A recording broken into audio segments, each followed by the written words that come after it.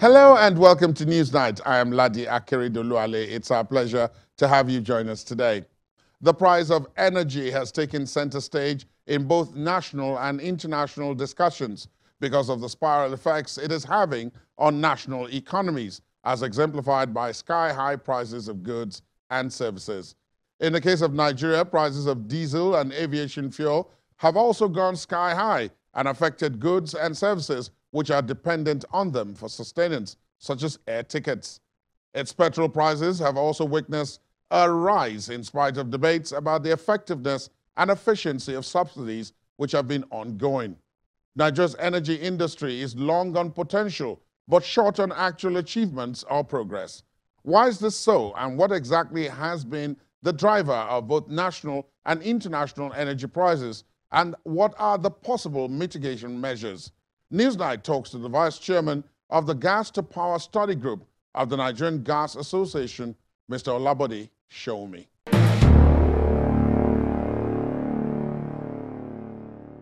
Mr. Sowunmi, thank you for your time. Welcome to the program. Thank you, and thanks for having me. Let's start off with the issue of pricing, the issue of the pricing. Many people who have heard various programs on various media outlets over the last 5 months or so have been seeing the seesaw in world energy prices, the prices of petroleum, the prices of gas, especially because Russia, which is one of the protagonists in the Ukraine situation, is a major producer, is one of the world's biggest, and in particular it is the major supplier to Europe. What do you think is happening with the issues in terms of pricing? Especially because Nigeria, which is where we are, is also supposed to be one of the bigger producers of oil and gas.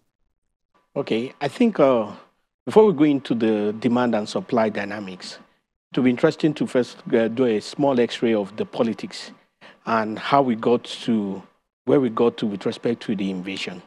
I'm not an international politics expert, so I'm not basically going to speak into the rights or wrong or who did what with respect to the Ukraine, EU, NATO situation.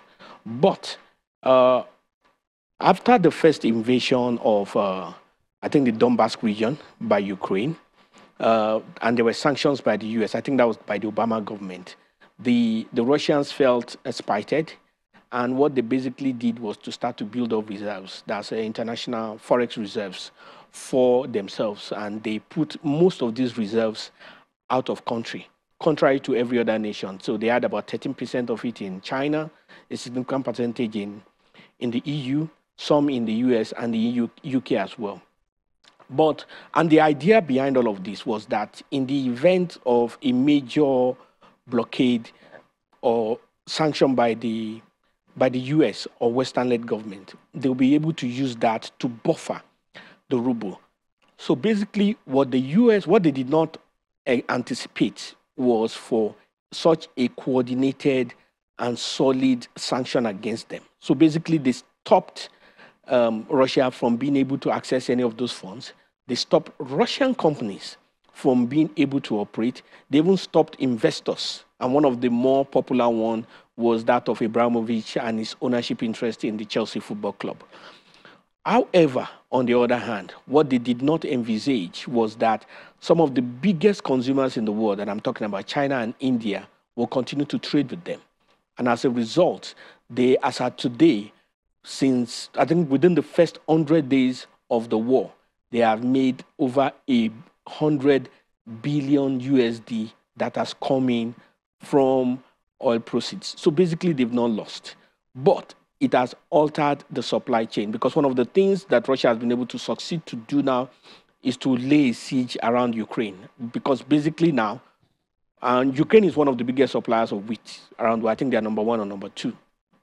And so they've been able to blockade that from accessing the world.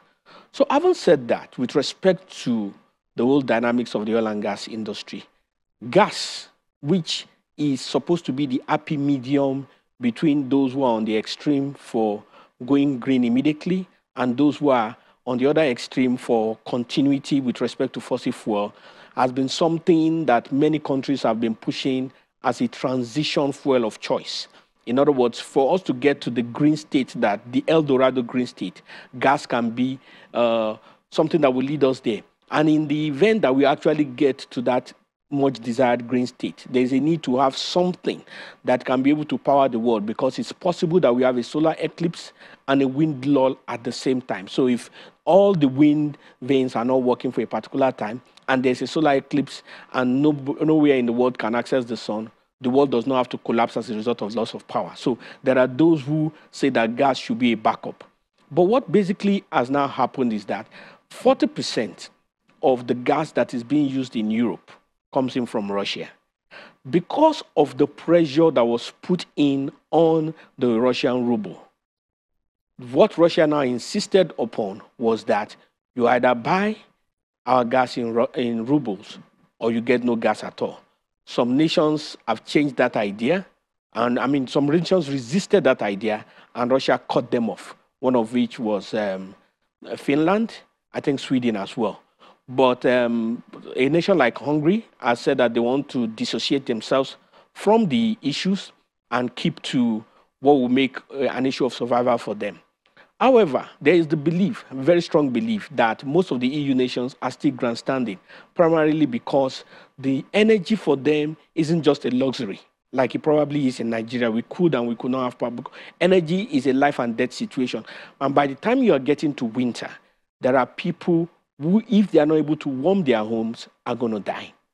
And it is believed that you could begin to see revolts and riots within a lot of the EU nations if this thing is not resolved, if this war is not resolved amicably by the end of October. But that was even a quick prediction. One of the things that has actually also occurred as a result of the invasion itself is a disruption of global supply chain with respect to food, and that has led to increased inflation everywhere in the world within the supply chain. In a lot of countries, in Argentina, in Chile, in Venezuela, there has been significant riots, very, very aggressive riots that are in the remake or in the model of the riots of the 1970s, when there was the price hike by the OPEC nations, as they were, I mean, the OPEC countries in their early days as at that time. There has even been some rioting within the UK, with people complaining about rising inflation and for the government to come in. There has been issues in India, though it has not led to riots yet, but there has also been issues in the US as well. So basically, this thing is giving a push. The real reason why there is increase in fuel prices and why there will be for some time is a basically simple economic issue. It's an issue of demand and supply. There is greater demand than the supply that is available with respect to crude. And because of that, there is increase in prices.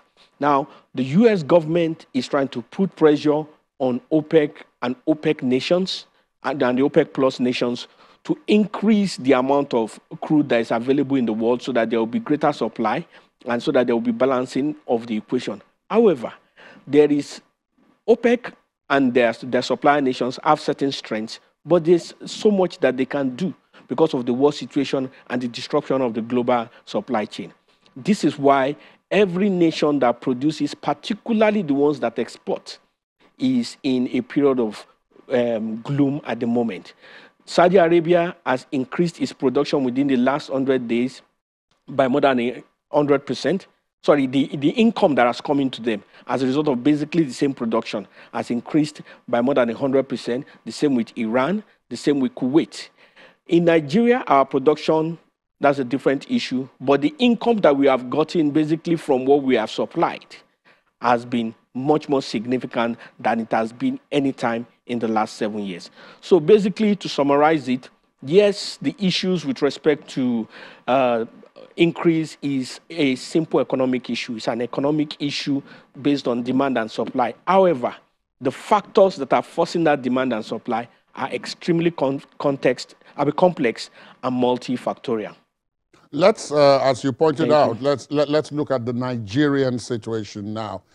What most Nigerians have seen is that within the space of 6 months, diesel prices and a lot of Nigeria's economy is dependent on diesel because of the problems that we have with stable electricity supply. So most companies, manufacturers, industries, and so on are completely reliant on alternative sources, generators, and most of those generators, particularly the higher capacity ones, depend on diesel. Then you have transportation, those who move petroleum products to different parts of the country. Those large trucks are also using diesel. You have the situation with aviation fuel. If we take diesel, for example, it has gone from, some say, about 190 at a point last year. Now we're talking about between 800 and 850, depending on where you're buying from. The case of aviation fuel has also had a similarly dramatic increase. At the last time that it was checked,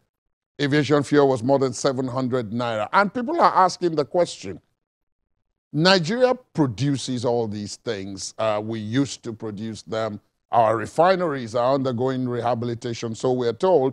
How come we have no bearing, no control whatsoever on how these prices have oscillated, and it has more or less ground our economy to a halt? It looks like it's a combination of so many things at the same time, and it's difficult to unpack. What really is happening?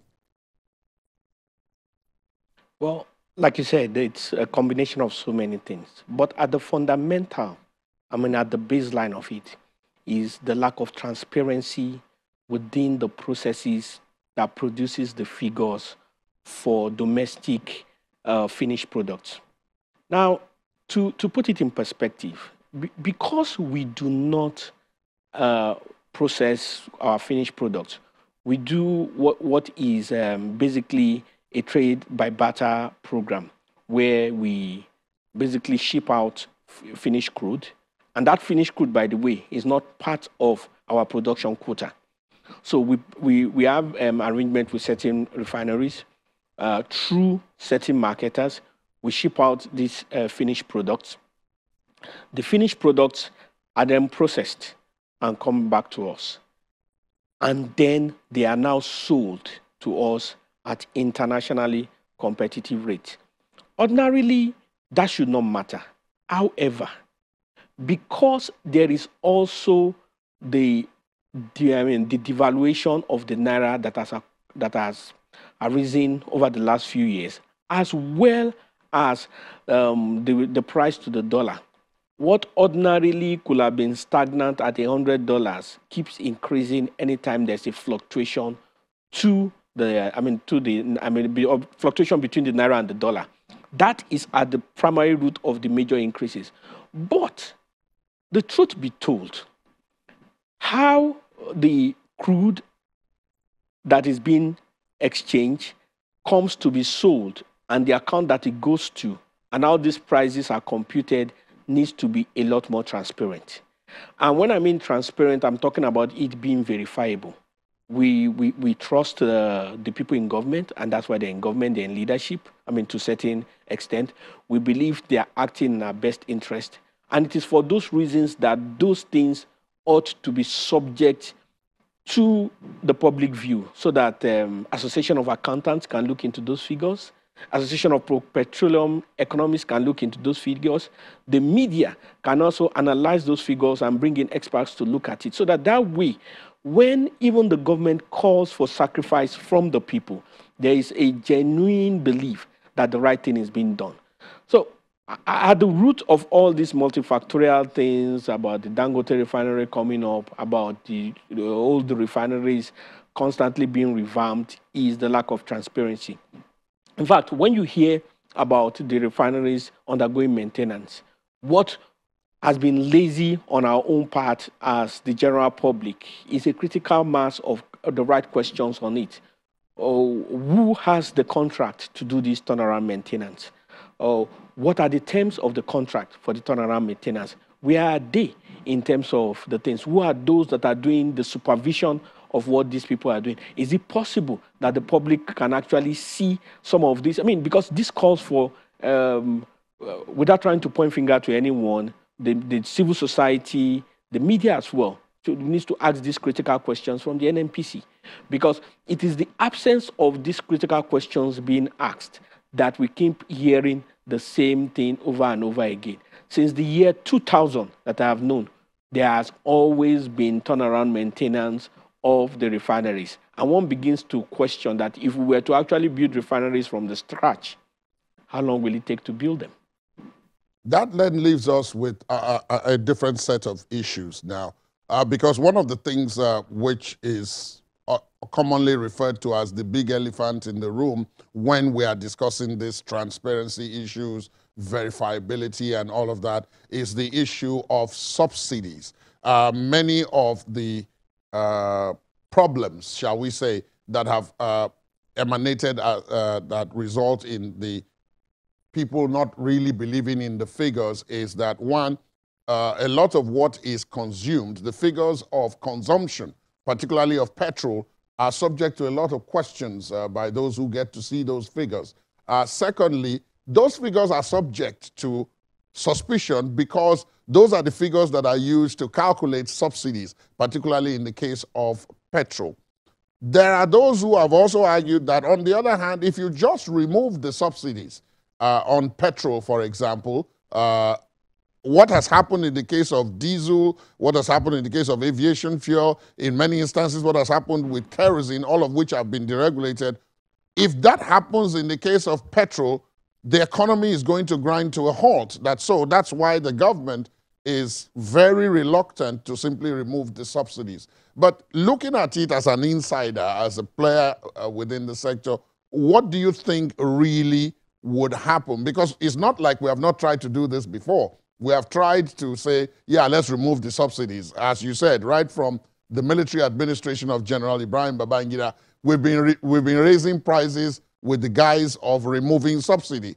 But here we are, almost 30, 40 years later, we are still talking about subsidies. Well, the subsidy, first of all, there is no doubt that there is subsidy. The issue with the subsidy really is that how much is really subsidy and what are we really subsidizing? Are we subsidizing the value chain or are we subsidizing the cost of the finished product itself? These are questions that can only be answered in an atmosphere of genuine transparency. And that is at the root of the problems.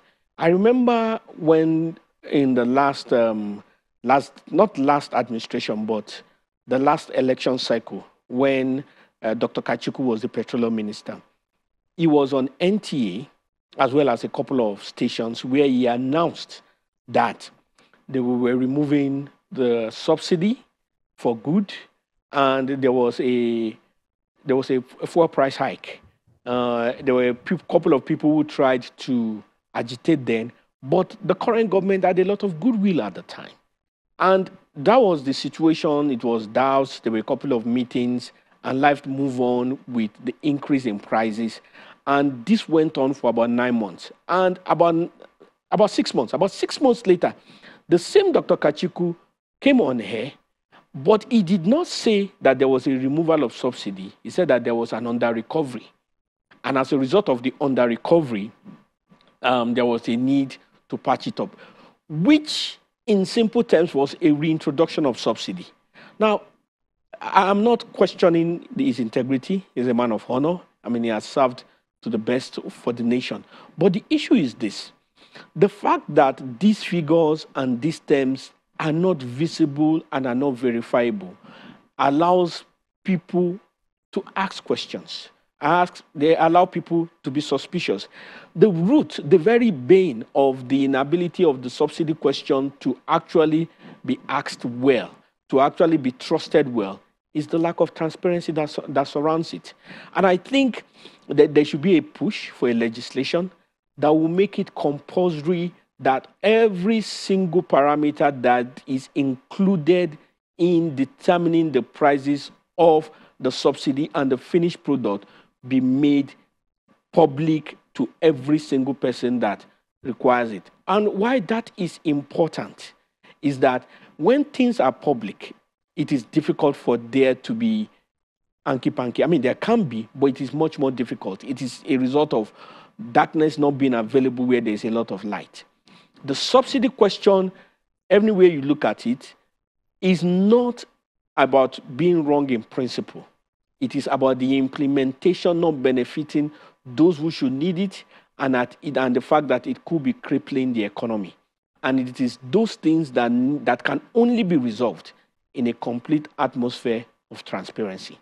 So I think that's what can answer that one. And it is the people, is the social media, is the fourth estate of the realm as they've known. It is civil society. It is anybody who this thing can impact, that can set in motion the critical mass of pressure, that can properly ensure that these things are transparent. And because until it is transparent, there will always be somebody pointing fingers and somebody hiding behind one finger. It's a technical industry, so people can hide behind technicalities, which very few people will know. So it's important that these things are explained in layman's terms. It's important that they are transparent, that anybody can ask questions and verify.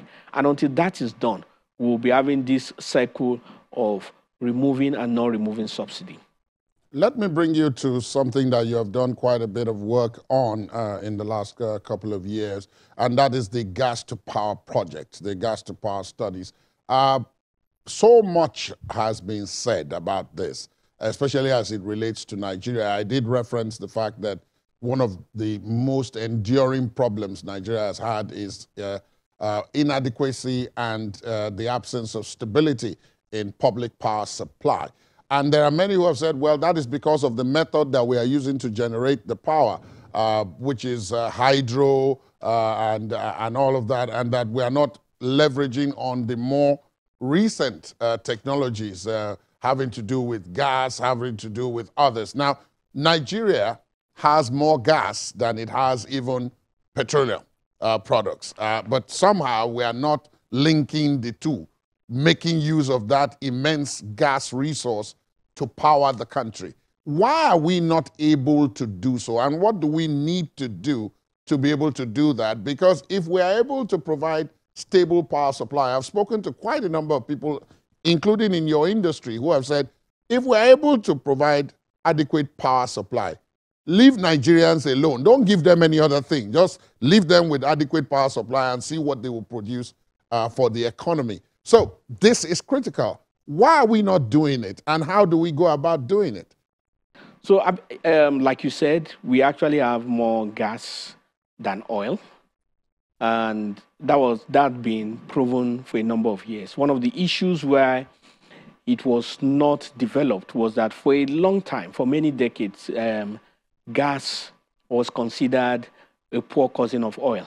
And in those days, people would discover gas and they would be like, oh, how, I mean, it's actually disturbing our route to oil. But a lot has changed since then, and we are where we are now. So when the nation discovered that we had significant gas and gas was needed more, we started developing our gas wells. And that was where the NLNG project came up, the Nigerian Liquefied Natural Gas Project. And we had a number of projects which allowed us to export gas, most of which went into Asia, South Korea, India, and in those areas. And we had very, very good contracts, which is natural to the gas field. We had 30-year contracts along those lines. But with the rise of commodities, there also comes a low period. Whenever the price of crude falls, it also affects the price of gas internationally. And when the prices of crude rises, the same thing happens. It was discovered that we were selling gas almost for free at a point in time. And we realized that we actually have a capacity, a potential local market that can actually consume a lot of all this gas. And that's why the government came up with a policy to develop gas. And that policy to develop gas locally was called the Gas Master Plan, the GMP. Now, the Gas Master Plan identified 4 areas for local gas development. They identified LPG, which is our cooking gas, liquefied petroleum gas. They identified gas-based industries. Those are industries that use gas as raw material. So we're talking about steel, we're talking about fertilizer, we're talking about methanol, where gas is the raw material for those industries. We also talked about gas in industry. So those are industries that use gas to power their equipment and the related. And of course, the gas to power, which incidentally is 70% of the local gas that we consume today. So if we're talking about local gas consumption today in Nigeria, most of it is gas to power.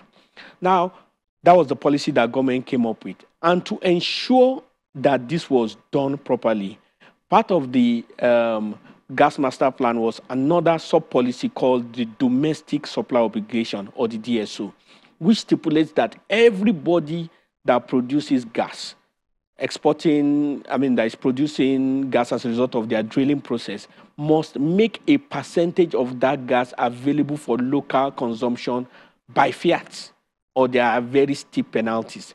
So because they had to compulsorily make that gas available for local consumption, they needed to look for ways to push it into the market.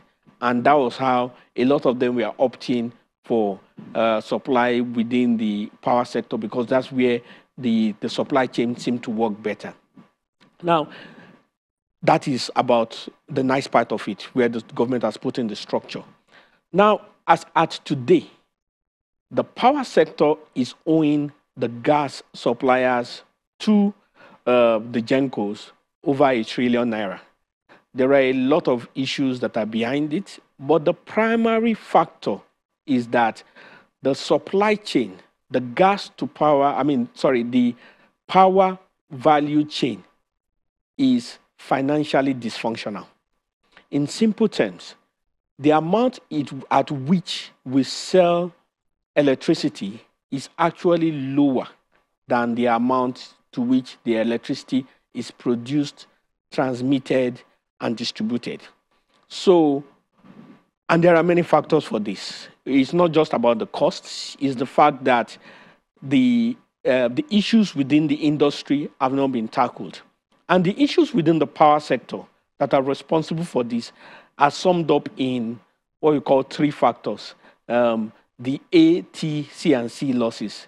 That's the aggregate, technical, collection, and commercial losses. That's, again, A, T, C, and C, aggregate, technical, collection, and commercial losses. So when we're talking about technical losses, we're talking about losses that are, because it's an infrastructure business. Some of our transmission equipment, like we talk about the grid collapsing, there are losses that happen as a result of that. It's the industry that has to absorb it. There are transmission losses from dilapidated equipment. It's the industry that has to also absorb that. So those are technical losses.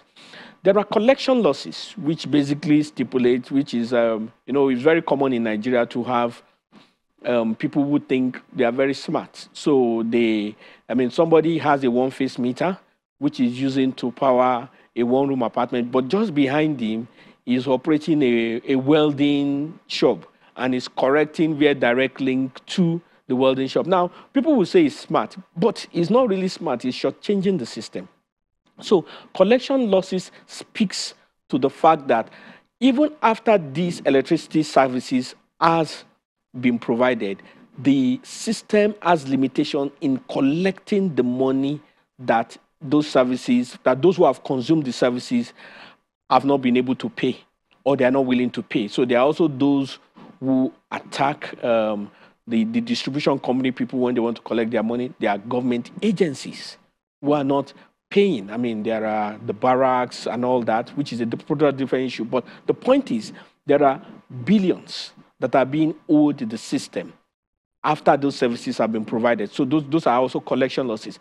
Then there are the commercial losses itself, which is basically the fact that it costs so much to produce, it costs so much to transmit. This is the amount that that the electricity should cost for everybody within the value chain to be paid. And this has not happened. And those prices have not been reflected. There are a number of factors why the commercial losses are not working. There are obviously a number of factors why collection losses exist, and there are factors for transmission losses. But as a result of these losses, the industry cannot take care of itself properly. So the discourse will say the system has not taken care of them. The transmission people will say the system has not taken care of them. The generation people will complain the same. And the generation arm is where the gas suppliers, who are not directly part of the industry, are to be paid. So the way the system operates, every money that comes into the system comes in through the distribution company. However, every money that the distribution company collects does not belong to just them. It belongs to the total value. So what the distribution company does basically is that, okay, maybe ours is 60 naira out of 100. Okay, let's put it this way. Let's say their money is 40% of the total money, and it's supposed to cost 200 naira for a particular service per kilowatt hour. So when they get 100 naira instead of 200 naira, they first take out the whole of their own cash, or at least that's what we're made to believe, and then distribute whatever exists within the rest of the value chain, with the result that people are not able to take care of themselves.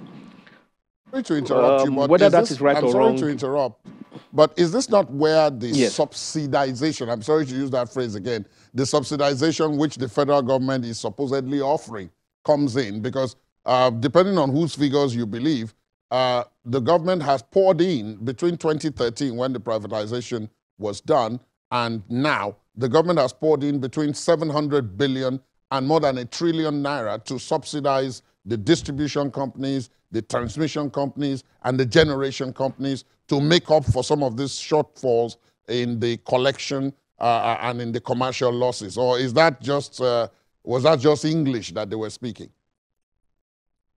No, the money, there was a particular one in 2017, where 701 billion was made available. And then there were a number of other interventions as well. However, the 701 billion was supposed to cover the shortfall to the generation companies. So basically, they were being paid, I think, about 70% of their invoices, which means they were being owed like 30%. So what the 701 billion did was to make it 100% so that they can properly pay their own debts. However, that was a short-term measure to a big problem, because if the system is not profitable and we are not looking at how to end the unprofitability, and you are just making funds available to take care of a shortfall, what happens when the funds is over? Because the fund is not there in perpetuity, and that was why it had an amount. So when the 701 billion ended, the Gencos went back to the old scenario. That was basically what happened. So it was a case where monies were thrown into the problem without actually addressing the roots of the problem. I think that's basically what the issues were with respect to those interventions. Now, that also then leaves us with the question. I mean, you've addressed the background, you've given the context within which this has unraveled, the way it has unraveled. But there is supposed to be a push, because the world is supposedly moving towards greener energy, greener technology, cleaner fuels, and so on. They don't want to use the traditional dirty fuels that we have been used to, the likes of coal and petrol and so on, and all the byproducts of that. We're supposed to be moving, and gas is said to be one of the cleaner energies, if not one of the cleanest. And we have abundance of this, which for decades we have been flaring away at no cost to the international oil companies, because we didn't have the infrastructure with which to use it. Up till now, is it that we don't have that infrastructure? If so, why? Because with the world moving away, moving towards gas and other such clean technology like wind and solar and all of that, we're soon going to have a problem with investment. Already we have a problem with investment in the petroleum industry. Many of the traditional investors are moving away. In the first half of this year, the direct investment coming from abroad into our petroleum industry is drastically down, depending on the estimate you believe. Between 70 and 90% of that money is no longer forthcoming. So why are we not leveraging on this gas issue, and how do we do it? Well, the gas is infrastructure based. So the first thing is that there must be gas that is available to do some of the things we want to do. Yes, we have a lot of gas in reserves. We have a lot of gas even being flared. But the gas that we need to use either for domestic cooking or even by those in the industries or for gas to power is not exactly the one that is being flared. They need to go through processing. And we do not have enough processing plants. So we have a situation where you have a lot of gas, but not in the dimension that it can be used. So it's a case of you being surrounded by water, which could be seawater, it could be river water, but not having water to be able to drink. So first of all, we need to invest in the infrastructure. We need to also drill more wells that will produce gas. So we move it from the potential to that. So there hasn't been enough attention paid on that. And it's not even like if we decide to start drilling gas today, drilling the wells for gas today, we're going to get it tomorrow. No, it takes a bit of a time. It takes a few months, 18 months, 24 months, like that. And that investment needs to be made. And after the gas starts coming out, we also need to process it. And gas processing plants are quite huge in terms of investment. So we are talking about $300 million, $600 million investment, and we need a few of those things. It is the absence of that actually makes domestic local gas to increase in price. So the infrastructure needs to be in place. And of course, there's also the pipeline, which is basically the transportation of everything to it. With respect to investment coming in for fossils, is more largely about politics than it is about the technology or even the push for green fuel. I mean, obviously, as you can see, we're just a little shaken as a result of the Ukraine crisis. The very foundation of what Europe believe in terms of clean energy is being shaken. There are so many people who have now opened up their old coal sites in less than 100 months of the war. So, and these were also the same people who, when Africa told them that the fact that they are not industrialized and they needed to still work on fossils a bit, they advised Africa to ration their fossils to close industries. And they are not exactly doing the same. So when people have funds, they can choose what they want to do with their funds and where to invest with their funds. However, it is also important that African nations, and in particular in this case Nigeria, determine a policy, an energy policy that suits them and that can help them to grow, rather than a me too policy. Everybody is doing this, me too, I want to do it, that will suit to the whims and caprices of others. Because once others change their opinion, you'll be left in the lurch. And at that time, you are not going to be able to say that it is because of what everyone was doing was why we did this. So with respect to our policy, in terms of how we push for whatever type of energy we push, we need to have a holistic internal conversation to determine what is best for us on the medium term and on the long term, and then follow it.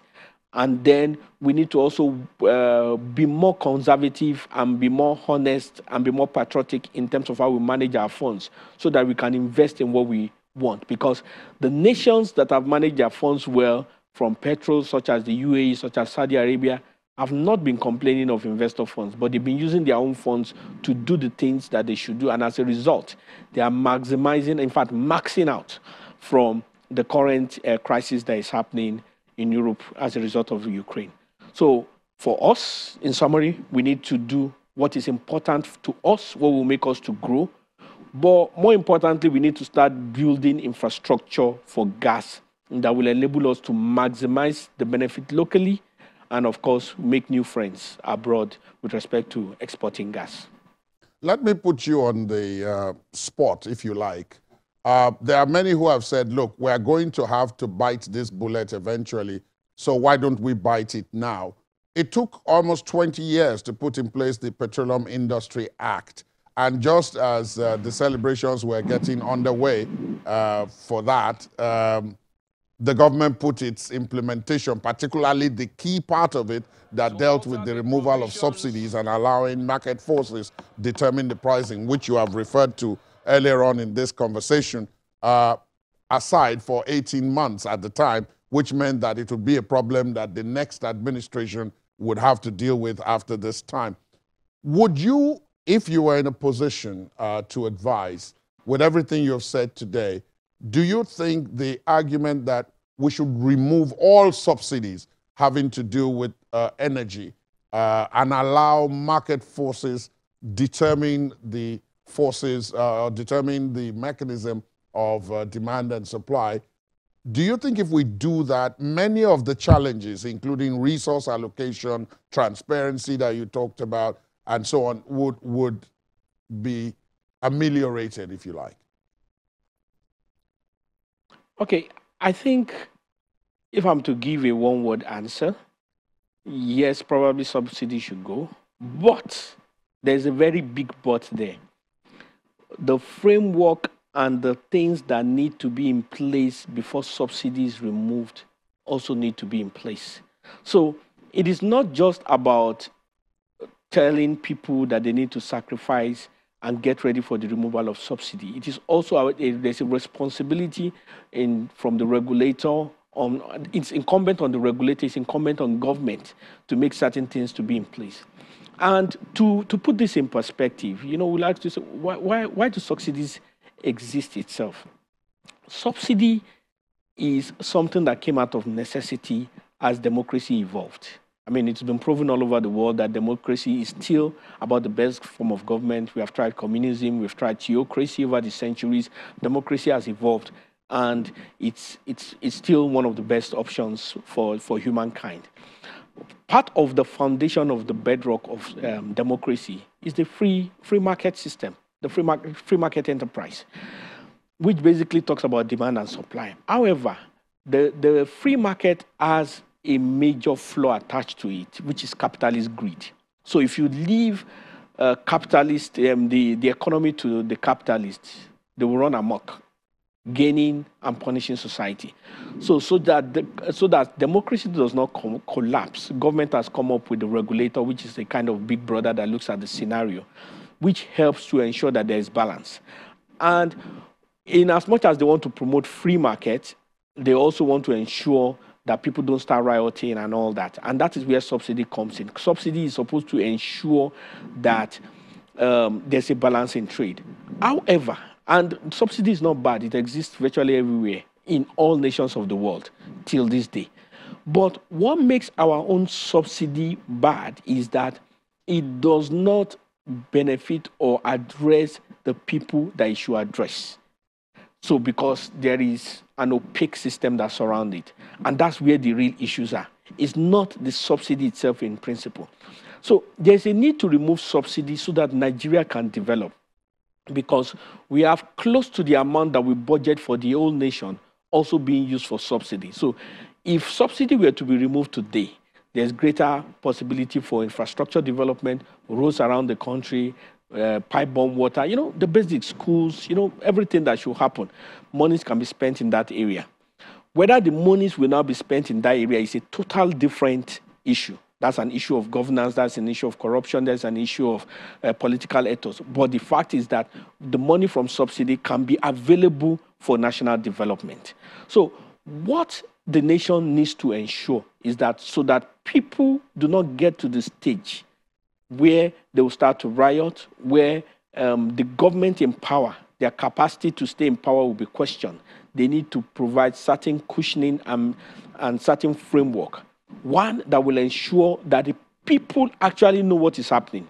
Because aside from the cushions or whatever effect they want to put in, people must know that this subsidy that is happening is, whatever is happening is actually to their own benefit and nobody is taking unfair advantage of it. Then they can have the incentive to sacrifice or do whatever is needed. But until there's that transparency, it will be difficult to ensure a proper subsidy removal. The second part of the transparency is that you won't get to a stage where subsidy has been computed and they said it was removed. just like I mentioned in the Dr. Kachiku case. And a few months down the line, they will now use another term like under recovery, and they say we are back to subsidy. And nobody really knows when the under recovery started or when the subsidy was removed. So these transparency issues are what is actually hindering the removal of the subsidy. However, like I said, should the subsidy be removed given the current socioeconomic status we have? Yes. But, and the issue is but, it's a big but, certain things need to be in place for the subsidy removal to work. In 1 minute, would you look into your crystal ball and tell us where you think the petroleum industry will be, particularly for Nigeria, within the next 12 months? Well, it's an election cycle, and it's also a period of change. With change comes an uncertainty. In a few days' time, the NNPC will be evolving. They are going to become a limited liability company. Those modalities will be spelled out. Some of the subsidies attached to it, like NAPIMS, like MPDC, are also going to evolve. So it's difficult to predict because prediction are basically possible when certain factors are constant. And that's the fundamental laws of mathematics. For you to draw a graph, there has to be a constant and there has to be an uncertainty. But when there are too many uncertainties, it will be difficult to say this is what will happen. But let's take certain things, assumptions as certainties. Let's take the certainty that, let's take the assumption as a certainty that the interest of the people and the interest to do well is present in all the people that are concerned. Let's take the assumption that the cost of fuel, the cost of crude will remain as it is. Let's take the assumption that the security issues with respect to crude vandalization and stolen crude will be eliminated within the next few months. Then we will really see income. We will actually see some money that will go into our sovereign wealth fund, which can now be used to shore up the dollar and shore up the naira against the dollar and ensure some balance. With security taken care of, that means more people will go into the farms. With more people into the farms, the cost of food for local consumption will go down because the factors that affect our own food is different from what is affecting others because a lot of our food is actually produced locally, but the local insecurity is what is affecting it. So once these, what normally should be certain, which are uncertain at the moment, become certain, then genuinely and truly, we expect more income, we expect more development, and we expect greater transparency with the evolution that has taken place within the industry. But the most important thing, which is a constant that nobody can do anything about, is the fact that now there are regulators to the industry. So there are organizations, agencies that are dedicated wholly and totally to regulation for the industry, which is the NUPRC, that's the Upstream Petroleum Regulatory Commission, and the Midstream and Downstream Regulatory Authority. Those people will evolve in terms of their job to playing big brother to ensure that there is balance in the industry. They may be slow, but it is a constant that they will focus on their job and ultimately become the proper players that will help the industry to get to the land where they will provide succor for Nigerians, which is something we so richly deserve as a people. Thank you so very, very much, Mr. Olabode Sowunmi, for your time on NewsNight. Thank you so much for your perspective. It's been a pleasure having you. Thank you. The pleasure is all mine.